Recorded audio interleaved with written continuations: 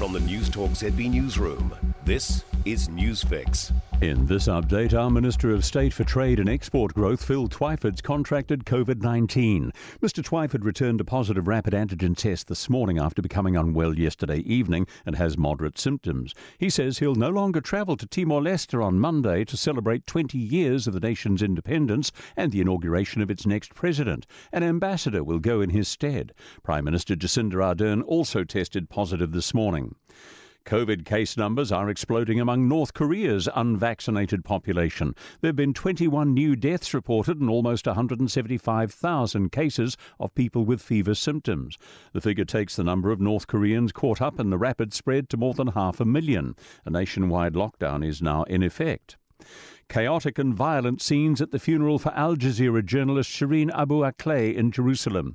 Israeli riot police pushed and beat pallbearers, almost causing them to drop Ms. Abu Akleh's casket at the start of the procession.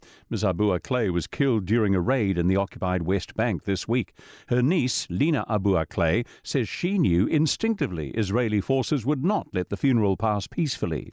I was on the front lines when we were trying to exit the hospital while they were carrying her casket, and the troop, they just stormed in and they were beating up everyone. It's hoped health restructuring will take pressure off the front line in mental health. Referrals to mental health services have risen by 42% in the past 8 years. Last year, police attended only about half of the mental health call-outs they received. Health Minister Andrew Little says police are not always equipped to deal with these situations, and it's a challenge that has to be addressed. To make sure that the range of services that we have available, with the face-to-face ones in primary care or the telehealth services or the online services, is that there are places for people to go. That's news. In sport, the NBA playoff run is over for Kiwi centre Steven Adams and the Memphis Grizzlies. They fought all the way in their must-win Game 6 of the Western Conference semi-final series against Golden State, coming back to lead multiple times, but the Warriors were too good, winning 110-96, sealing the series 4-2. Blues captain Dalton Papali'i knows there's no room for complacency in the game against the Reds tonight in Super Rugby Pacific.